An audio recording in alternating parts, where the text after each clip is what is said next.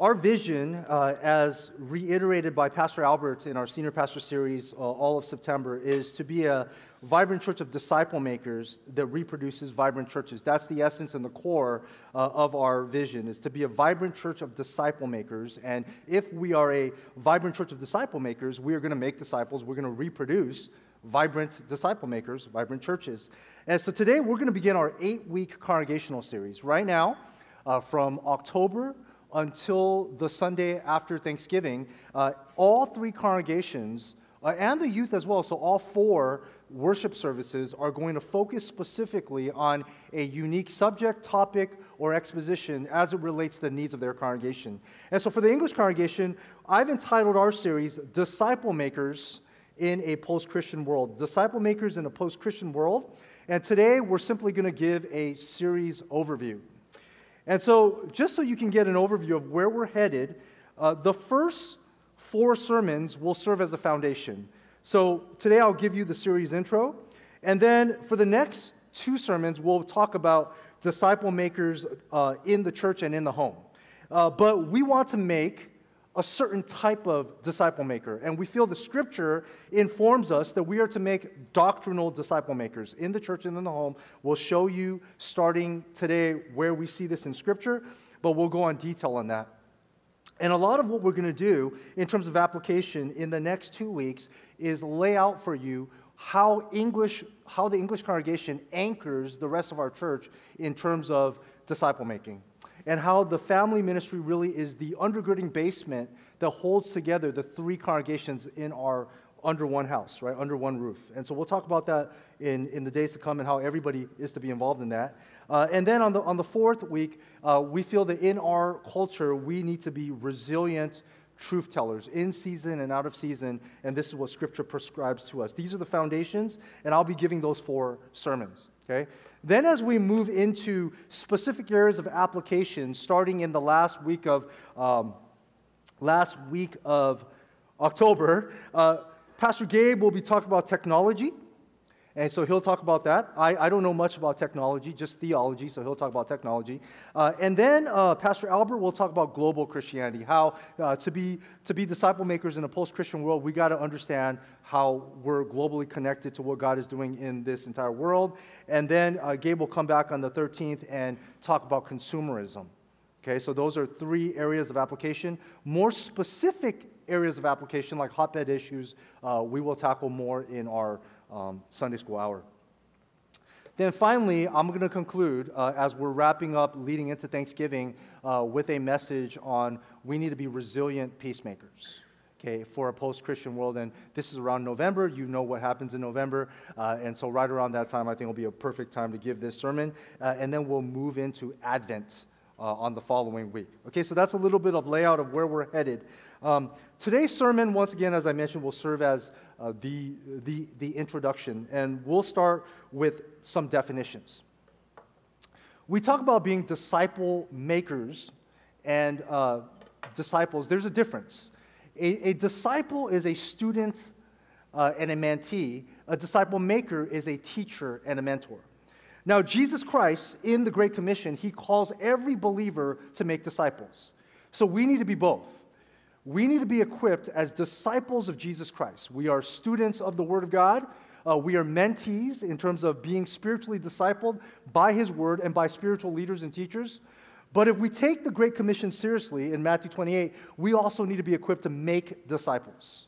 And so everybody, not just pastors, not just Sunday school teachers, not just counselors and leaders, every Christian needs to strive to be a disciple maker. Now, this is not a process that happens overnight, but in little ways, we are disciple makers in the home, in the church, in our groups. We are to make disciples of Jesus Christ, and that is really the scriptural prescription in terms of a response to a post-Christian world.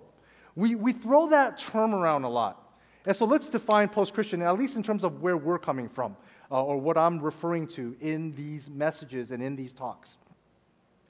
Generally, you'll hear various definitions of post-Christian.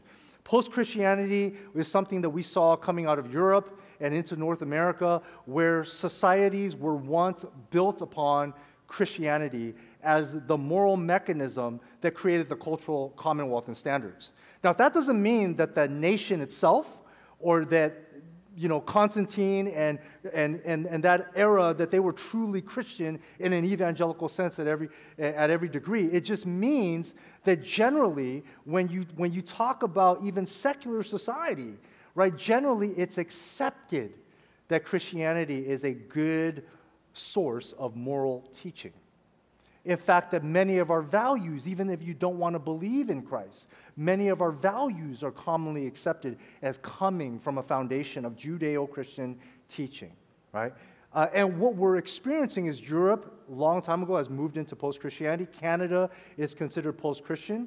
Pastors in Australia, down under, would consider themselves a post-Christian nation. And what we're seeing in certain parts of America is that we're not in the Bible Belt. So in certain places, we're moving into a more post-Christian world. And so we simply want to define post-Christianity as a society that was historically built on Christian moral standards, but now rejects Christianity as a true religion or as a source of moral goodness. A post-Christian does not mean, when we use that term, post-Christian does not mean that Christianity is over. Christianity is not over. In fact, there's another term that theologians are calling post-secular. And this is what you're seeing in some of the Scandinavian countries where the home churches are growing and thriving, where you have this completely post-Christian secular nation where now these home churches are bringing revival. And actually, when you see the missionary work and the explosion of Christianity in the global south, a lot of the agencies that are sending missionaries, that have sent missionaries into Africa and in Southeast Asia are from some of those Scandinavian nations, right, that are secularized, largely post-Christian, but it's those home churches, those inner mission networks. And so that's why it's important that we are global Christians to understand what God is doing. But that's an example of a post-Christian society turning into secular and then post-secular. But post-Christian certainly does not mean that Christianity is over. Okay? But when I describe post-Christian, what I'm saying, so in this sermon series, when Gabe's speaking to it, when Pastor Albert's speaking to it, we are talking specifically of a cultural moment where society has taken an anti-Christian posture. So I've said this before, where in the 90s and the 2000s, generally people in America would say, oh, Christianity, that's a good thing. I'm not Christian, I'm not Catholic, but Christianity, churches are a place where we still send our kids for moral goodness, or that's acceptable. That's an acceptable Sunday activity. There's watching football, playing golf, selling real estate, going to church. That's a good thing. Good that you know, everything's relative, right, in terms of a postmodern world in the 90s and the 2000s. We moved from postmodernism now, from this whole relativistic mindset into a, if you're a Christian, if you're part of the Christian church, then you're oppressive and evil and you're bad, right? And so society now views Christianity as oppressive, corrupt, and political. But let's put things into perspective. The degree of antagonism is going to differ based on where you live. So if you're in the Bible Belt, there's still a great degree of cultural Christianity. Not necessarily true evangelicalism, but generally there's more of a cultural Christianity. And if you're in the Pacific Northwest, however, there's more of an antagonistic culture towards Christianity. Now, where are we? We are in suburban Southern California. We're part of Los Angeles County, but we're very close to Orange County. And we're also close to San Bernardino County. Now, so how should we understand the world that we live in? We are not completely in a post-Christian world. Let me remind you that Southern California has some of the largest megachurches in the nation. Now, that doesn't mean that we have a Christian culture. We're in the state of California. But living in certain parts of Orange County is going to give you a greater sense of cultural acceptance as opposed to, let's say, San Francisco. Do you get where I'm going with this? Does that make sense? So where do we see the most post-Christian antagonism? It might be if you work for a tech company. It might be in your workplace. It might be if you work for a certain government agency, but it's social media. That's where the ideas that are coming from San Francisco, Seattle, Portland, New York, Boston, places that we love, that God loves, but that's going to show up. That is going to get to you. That's going to get on your phone, even if you live in the middle of Texas. Right? So at the end of the day, the degree of describing post-Christianity differs from where you live. So we have to understand that we are not completely in a post-Christian world, but we're moving towards that world, and that's what we want to equip you for. Okay? Does that make sense? Can I get some amens? Is there any response? Is there any response? Everybody's dead? All right. Well, the first thing that we need is discernment for difficult times. Discernment for difficult times. Today, I want to speak to this idea where I see Paul prescribing to Timothy living in his own version of an anti-Christian society, a post-Christian society. And so I want to speak to this central idea that Paul's prescription, the New Testament prepares us by saying we need discernment. Discernment. I listen to one of my favorite preachers. He constantly says, discernment, discernment. Some of you know who that is. Discernment. so I might slip into that just on accident. Discernment. It's discernment. We need discernment. How do you get discernment? Through doctrine, not just doctrine, but doctrinal disciple making. Okay? So we need discernment. How do you get discernment? It's not just by learning doctrine, but learning that doctrine and passing it on to the next generation or to other people and making disciples. That's what we see in the New Testament. Point number one today is discernment for difficult times. Discernment for difficult times. And the New Testament has prepared us for our post-Christian world. If you have God's Word, meet me now in the book of 2 Timothy. I'll give you a moment to grab your Bibles and turn there. I'll also have it on the screen for you. But in a post-Christian world, I want you to begin to read your own Bibles. Because in a post-Christian world, I, as a Christian leader, can say anything to you. And you need to have discernment by opening the Word of God in your hands to discern whether or not Hanley is telling you the truth. And so discernment, so grab God's Word, 2 Timothy chapter 3, and we're going to begin with verses 1 to 4. Notice where we're getting this idea of discernment from. It begins with the command in verse 1. In verse 1, Paul writes to Timothy, he says, but understand this. The New American Standard says, realize this. Some of your translations say, know this. In the original languages, this is the key command of the first 4 verses. In the original languages, understand this is a present continuous imperative. Sounds nerdy, but all that means is it is an imperative that's continuous. That means that the locus of that command was not just for Ephesus. Paul was writing to Timothy, who was one of the pastors in Ephesus. And Ephesus faced the threat of false teaching. And so when Paul writes this with his pen in the continuous imperative, he's saying that the church for every generation needs to discern this, needs to understand this. Understand this applies to you and me today. That understand this, and then what does it say? That in the last days there will come times of difficulty. What are the last days? The last days, that is a term that the New Testament uses to describe the time starting when Jesus first inaugurated his earthly ministry, and it will extend all the way until the time that Jesus returns. Okay, so that is the last days. And we see that used throughout the Bible. We see that used throughout the Bible. One example is James chapter 5, verse 3.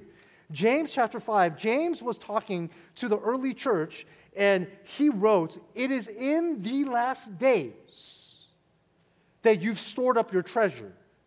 But he was speaking to his own audience, saying, you audience that he's writing to, you guys are storing up your treasure. Not in heaven, but on earth. And so James was speaking to the early church as being part of the last days. And so the last days began with the early church, and it leads into our times. And notice what, going back to Timothy now, it's on the screen, it says that there will become times of difficulty. The Greek word for time is not chronos. It's kairos.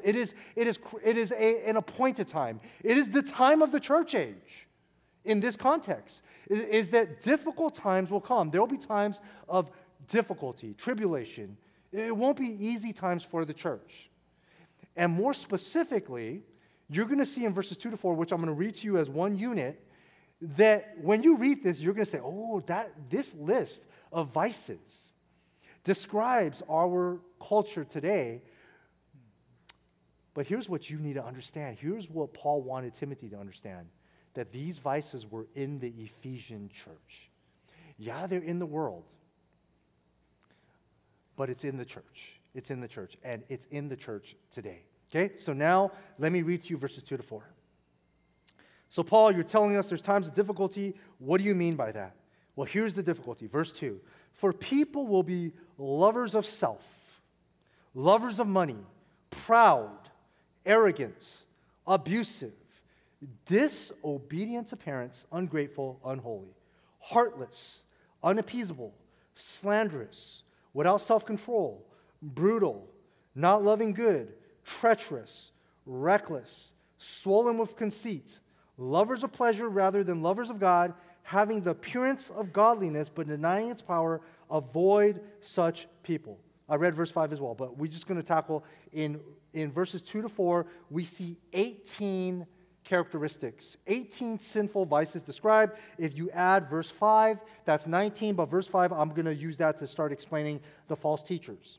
Now, this list of vices, it describes the false teachers, their followers, and ideas that are common to Ephesus during that time. And we also want you to consider that these are vices that we see today. Okay, and we're going to group these vices. So I'm not going to take these in order, but if you'll notice this list, that you'll notice that it begins with lovers of self, lovers of money, and then in verse 4, it ends with lovers of pleasure rather than lovers of God. So you kind of see that there's bookends. And at the center of it it says, what else? It says slanderous. In verse 3, that is the center, slanderous. And so we'll get to that. We'll build inward that way. Slanderous, that word is actually a word that we would use to describe the devil. In the Greek, it is diaboloi in this one, but the Greek word for devil is diablos. So basically, slanderous, like the devil. So he does have some structure to this, but I don't want to bore you with Greek exegesis, so we're just going to group it this way. Okay, so the first group that I want you to see is misdirected love. Misdirected love. This is the general self-centeredness that we see. Notice the description. Lovers of self, lovers of money, not loving good. So now we're going to the end of the list. Lovers of pleasure rather than lovers of God. So it begins and ends with this misdirected love. There's a self-centeredness. Second grouping that we see is pride and hostility towards God and others. Proud, arrogant, treacherous. That just sounds evil. Reckless, swollen with conceit, abusive. Now, this word in the Greek is the same word where we get blasphemy. It's blasphemous. So actually, some translators would say this is abusive speech towards God, where you're cursing God, and towards others. Okay, so there in that second grouping, you see generally pride and hostility. So you move from self-centeredness to pride and hostility towards God and others. These are character flaws, character sins. And then the third grouping is evil towards others. So you move from pride and hostility towards straight up evil, and they're all related. And so there you have disobedient to parents, evil towards your parents. I think it's always interesting that this is in a list. So you have all these treacherous, evil, disobedient to parents. Take a time out. Disobedient to parents, ungrateful, unholy, heartless, unappeasable.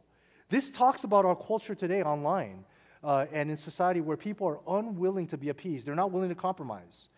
People are more willing to be polarized. They're unwilling to talk things through, to have a civil argument and to agree to disagree. Right? So unappeasable, without self-control, brutal, and then slanderous, right? Blasphemous, slanderous, like the devil, slanderous. Now, here's the post-Christian application. Most of these characteristics you and I understand, and we don't have time today to get through every single one. But I just want to highlight a few. Lovers of self describes our post-Christian world. The self today is the greatest idol of our times. Everything in society is about self-discovery, self-help, self-expression. Find yourself, find your identity, search within, determine your own gender, your own sexuality, your means of pleasure, and even the material world. All the comforts and the material goods that you can afford are personalized for your personal needs. No longer are we being taught what is right and what is true from community, meaning your community, your family, your extended family, institutions like schools, government, so forth. But now everything centers back on the individual, where personal happiness and personal freedom have become the gods of the West. Let me say that again. Personal happiness and personal freedom have become the gods of the West.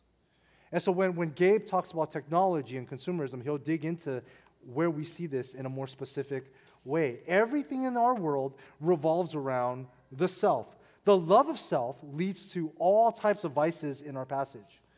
And so now post-Christian culture, what they're doing is they are wanting to deconstruct, counsel, or challenge any institution or religion that challenges the self. So if the church, as a religious institution, tells you that the Bible or some external authority tells you what your gender or your sex is or what we should do in terms of the sanctity of life, then the popular culture is, well, that's challenging self-expression, self-determination, and freedom. So anything that tells you that you cannot be whatever your self wants to be is going to be deconstructed and canceled. And that's what you see on the media. And so that's what I mean by we're moving into a post-Christian culture where 10, 20 years ago, Christianity is just one thing that is acceptable, even if a large part of the population don't agree with Christianity. But now it's saying Christianity needs to be canceled. It's oppressing the self.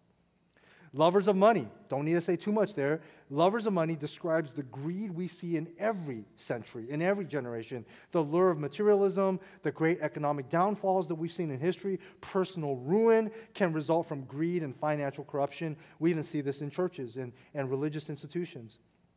Then proud and arrogant, I think that describes the boastful, exaggerated view of oneself that we see projected a lot of times now on social media, where everybody can craft their own identity and they can make themselves look, sound, and appear however they want to through technology. And so that is a way of boasting. It's a way of, there's an arrogance, but there's also an arrogance of putting other people down, right? A pride of competition, and we see this consistently. Unappeasable, I mentioned that already, but lovers of pleasure rather than lovers of God. This perfectly describes the sexual revolution of our time, as well as the general consumerism and materialism. So you can see that these vices are all related. And I don't want to spend too much time because I think we all recognize that these are problems outside of the church. These are problems that we deal with in the church. These are problems that we deal with in our own hearts, right? These are the sins. Now, Paul instructs Timothy moving from the vices to discernment, so discernment for difficult times. And to these deceptive teachers. Now, what I want you to take away from this first point is simply, as Christians, we should not be afraid. We should not be taken by surprise. We shouldn't be overly offended by the world acting like the world, because Paul in the New Testament and the Bible has already warned us a long time ago. Difficult times are going to come. And who is going to bring these difficult times or the characteristics of sin into the church? Well, that leads to point number 2. We need discernment for difficult times. We need discernment against deceptive teachers. And let me read to you verses 5 to 9 now. Notice the deception. It says, having the appearance of godliness on the outside, but denying its power. Imperative, avoid such people. For among them are those who creep into households and capture weak women, burdened with sin, and led astray by various passions. these women in particular, this particular group, not all women, I got to be clear, but these particular women in Ephesus were always learning, but even though they were constantly learning, they're never able to arrive at the knowledge of truth.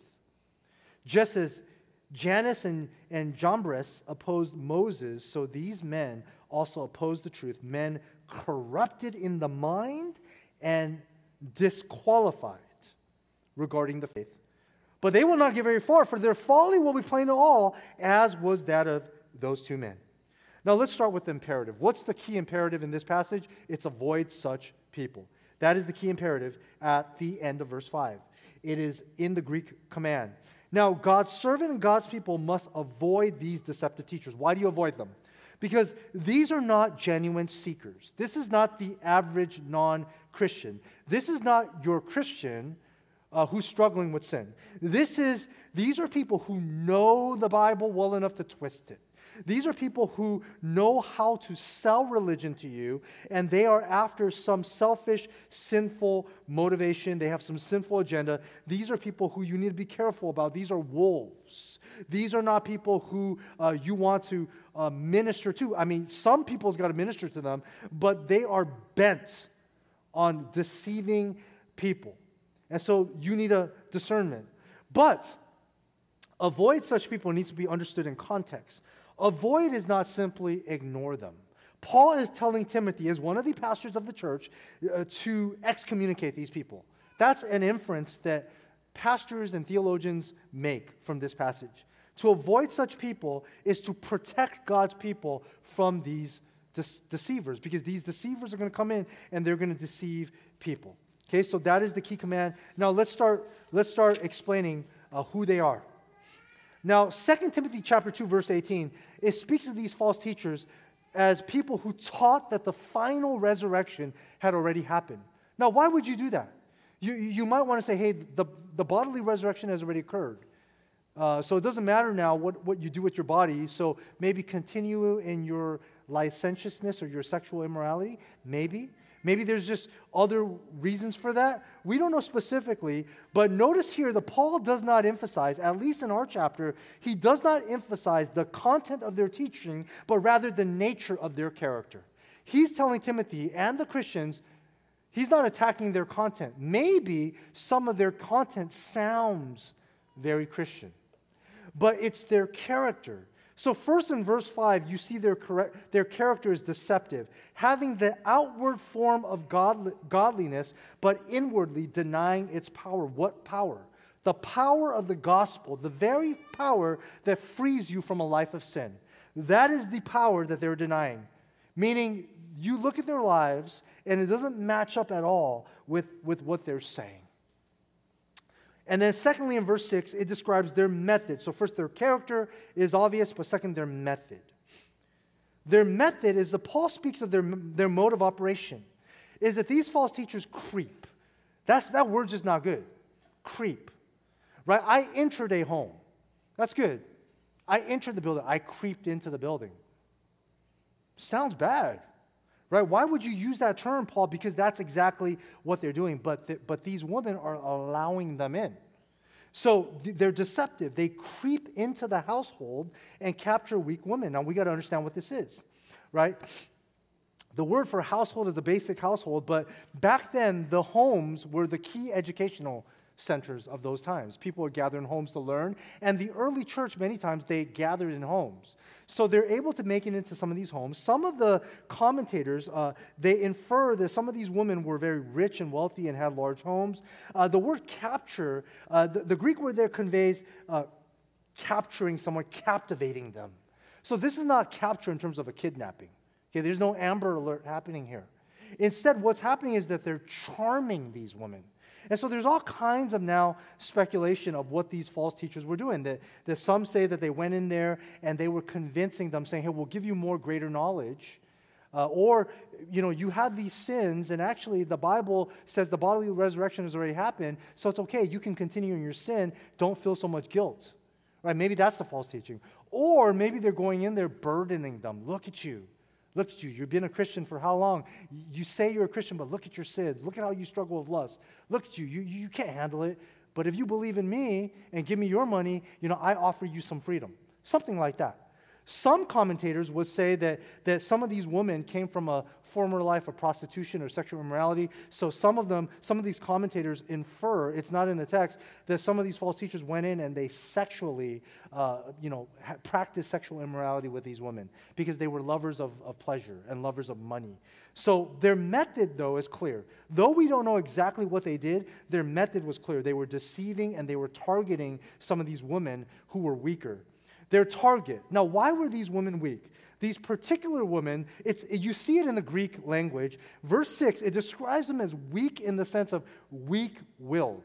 The language used here is not talking about physically weak.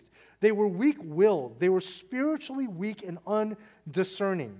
They were prone to temptation. So this would be like if you had people in your church who were struggling with sexual immorality, and they came out of that lifestyle, and now they're trying to live a life of holiness, and you have these tempters that are now preying on them and tempting them. And so that's the idea that you see here conveyed, that these false teachers knew exactly who to target and how to target. Because verse 6 says that they were burdened with sin.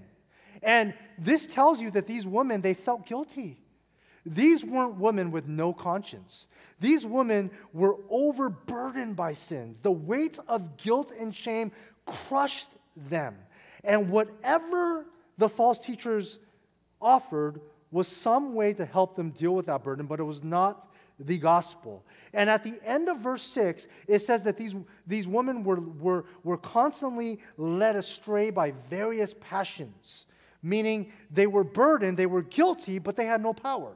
They were guilty, they felt guilt, but never enough conviction to have repentance. And then in verse 7, it says they were always learning. They were always learning more doctrine, never able to arrive at the knowledge of truth. So there you have it. Money could be an issue that these false teachers are going after. Could be sex, one way or the other, either exploiting someone's past or actually sexual immorality being practiced, and the abuse of religious power. Where do we see this today, beloved? Not just in the world, not just in the corporate world. Someone talk to me. Where do we see the abuse of money, sex, and religious authority? Where do we see that today? Hollywood, yes. Okay. Where else do we see it? Here, in the church. So the post-Christian world looks at the church, and the secular narrative, the main characters are not the countless faithful pastors and leaders who go to the grave faithful. The main characters of the cultural narrative is not the everyday Christian who, yes, we're honest about our struggles, but we're trying to fight to live the Christian life. The cultural narrative is some of the celebrity pastors who fall into sin, or those who abuse authority, or the large-scale, investigations of sexual abuse and child abuse. That's what makes the headlines. So we as Christians, we shouldn't be angry. Paul warned us about this. Paul warned us that there would be deceptive teachers like this in the Christian church, and he warned us that the world would see us in a certain way. And I'll show you that next week, right? That if you desire to live a godly life, you will be persecuted. So it's no wonder that the narrative of what an evangelical Christian is oppressive, political, corrupt, pastors are corrupt, they're not to be trusted. That's the cultural narrative. So what do we need to do? Beloved, what do we need to do to show the world? Well, one, we need to live with character, we need to live with doctrine, we need to show a different narrative in our lives. That means, first and foremost, we can't be afraid of these accusations. We need to look at these accusations and say, yes, it's true.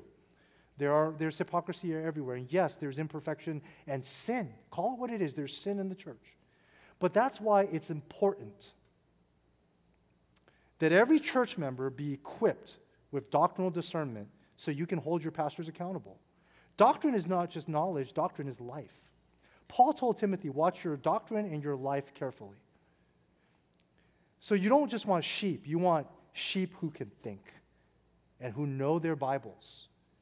And the pastor's job is to equip the saints for the work of ministry and to shepherd the flock and to help them grow. And you need more discerning non-pastors, right? You need systems in the church for, like Caring Well, to have accountability.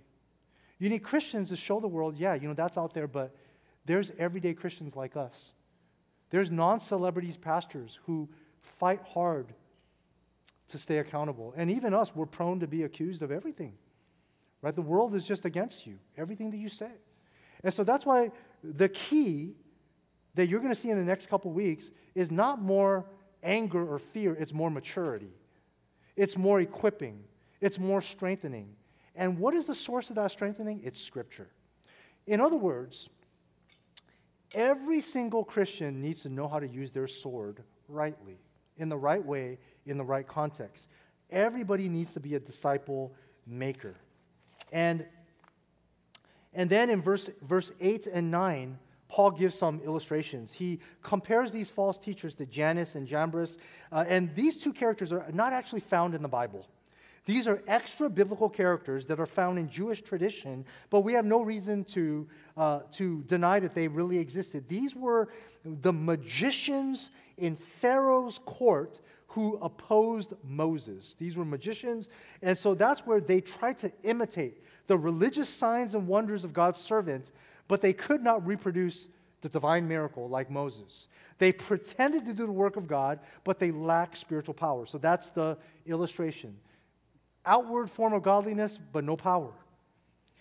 And then in verse 8, Paul describes these men, I read it to you, men corrupted in mind, they're disqualified. The word for disqualified is the same word used for metals that did not pass the test of purity. These are impure metals that are rejected and to be rejected and discarded. In the same way, these false teachers are to be disqualified, they're impure, and they're useless for effective ministry. Verse 9, Paul says, but they will not get very far. Why will they not get very far? Because Paul is going to tell Timothy, preach the word. In season and out of season, correct people. Preach the word. Warn people, just like I did. And if you get that Christmas cantata flyer, it's from a cult, discard of it. Graciously discard of it. And tell people in your small group, don't go to that. Right? Preach the word. And if you have the Word of God and your people have the Word of God and they know how to handle the Word of God, then these false teachers will not get very far. Their folly will be plain to all, as was that of these two men. Now, the post-Christian application that I just gave you, just as deceptive teachers preyed upon weaker Christians, the answer is we need stronger Christians. We are all well aware of the plethora of scandals. We need Christians with discernment, Christians who love God and love His Word. And so now let me give you a preview. Point number 3 is just a preview. And this is going to set up for the next 3 sermons. His answer is discernment how? Through doctrinal disciple making. Here in the English congregation, we want to make disciples of a certain kind. We want to make disciple makers who are doctrinal. Let me show you. In verses 10 to 13, which I'm not going to preach now because this is next week, the key command is continue.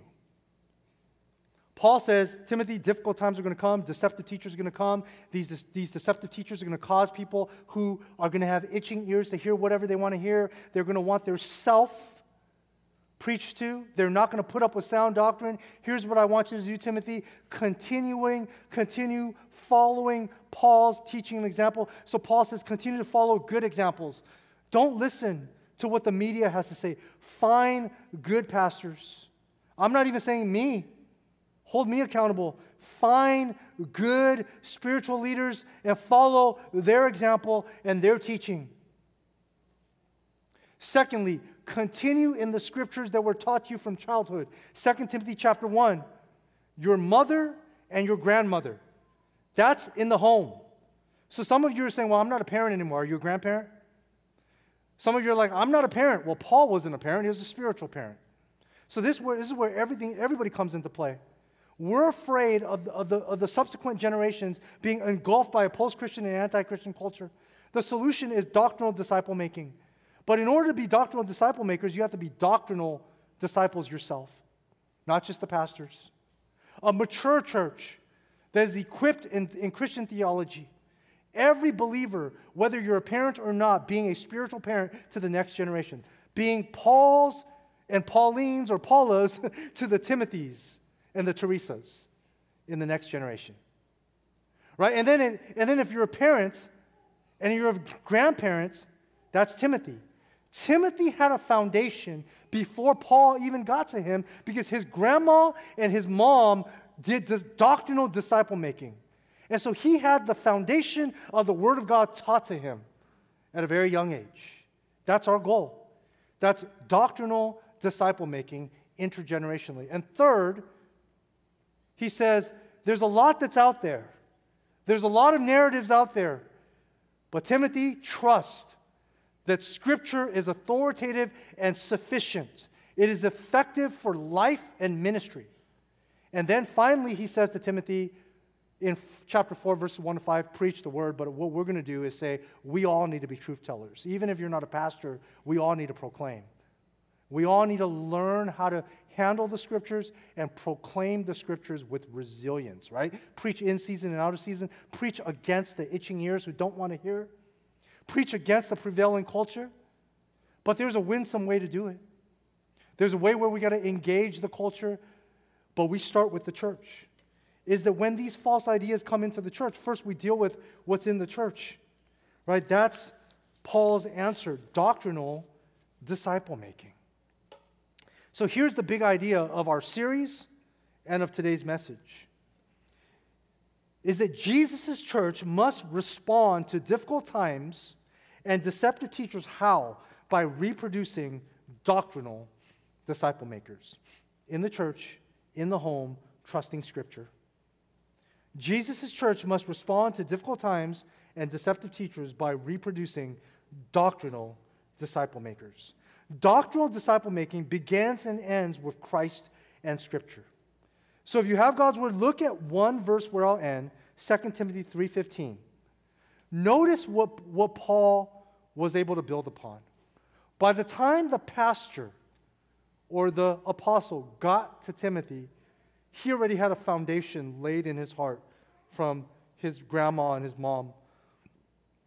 Verse 15, and how from childhood you've been acquainted with the sacred writings, the Scriptures, which are able to make you wise, not just knowledgeable, but wise for salvation through faith in Christ Jesus.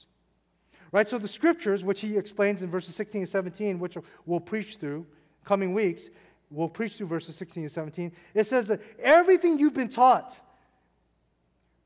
from childhood points towards the gospel of Jesus Christ, which makes you wise for salvation through faith in Christ Jesus. And so the key application for us is that we need to start, as an English congregation, making that shift. It doesn't mean we take away everything. We first begin with our English Sunday school. Not every Sunday school class. We can't take everything away. In this entire church year, so up until next December, from December 20, now to December 2023, the general Sunday school class, rather than teaching systematic theology, we will have you read systematic theology. And when you come to class, we're going to discuss and challenge it, basically preparing you to think as if you're teaching it at some level. And we'll go slowly, conversationally, so it's not like a lecture, conversationally, having you engage, and we'll make adjustments if needed. So we're gonna make theologians, everyday theologians, not theologians just sit behind a book. How do you engage culture and the ideas? That's only one of the 3 classes, and in the future, one of the 4 classes. Then next year, the pastors are no longer teaching the general Sunday school class for a season. The next church year, the pastors, so that would be me and Gabe, but we'll split up. But I would spend my time training future teachers during the Sunday school hour, right? So we're now equipping disciple makers. The small groups, we're going to give you a lot more time, okay? But counseling. There was a time where all the pastors did all the counseling. But now, outside of special occasions or outside of things that belong to the ordained office, like Marriage, when it comes to basic things like anxiety, depression, we are equipping lay counselors, being equipped through ACBC and biblical counseling. And so rather than getting a pastor, I know, you want the pastor, but these men and women are actually more equipped than the pastors to deal with some of the current issues. And so the coming years, when you come for counseling, there will be non-pastors. So what we're doing is we're trying to get more mature. We're trying to get stronger. We're equipping the laypersons, and we're extending ourselves. The more maturity we have, the more we guard against corruption from pastors, possibly coming into the churches, false teachers coming into the churches, false ideas. And the more we equip you, then all of our counselors working with the youth and our Sunday school teachers have been equipped to be little mini disciple makers. And as we get stronger and stronger, and we're equipping parents to be primary disciple makers in the home, and grandparents to be disciple makers in the home, our church grows stronger and stronger, and we can then be a vibrant church that reproduces disciple makers and vibrant churches. Okay, so we need to take slow steps. So we're not going to go everything and just pull everything away, but 25% of where the pastors used to spend their attention ministering to everyone, we need to now focus on disciple makers and teachers and trainers and leaders. 25% of all of our ministries, except for small groups, focus not on the average person, but on leaders, okay, training leaders. And then eventually, 25% of the small groups just really focusing on the topic of discipleship, which we've already asked the small group leaders, give them a year to pray about how are you going to bring disciple making into your group. And we just give the small groups time, okay, and the groups time. So that's where we're headed, and we're going to go slowly, and we're going to lovingly make adjustments as we need. Feel free to stop by Next Steps to ask us more questions. We need everybody involved to lead this forward. Okay, not just the pastors and the deacons and officers, but everybody needs to be involved. Let's pray. Father, we're grateful, Lord, that we have doctrine from your word. We're thankful, Lord, that you've given us scripture. Father, we pray, Lord, that we would be a mature church.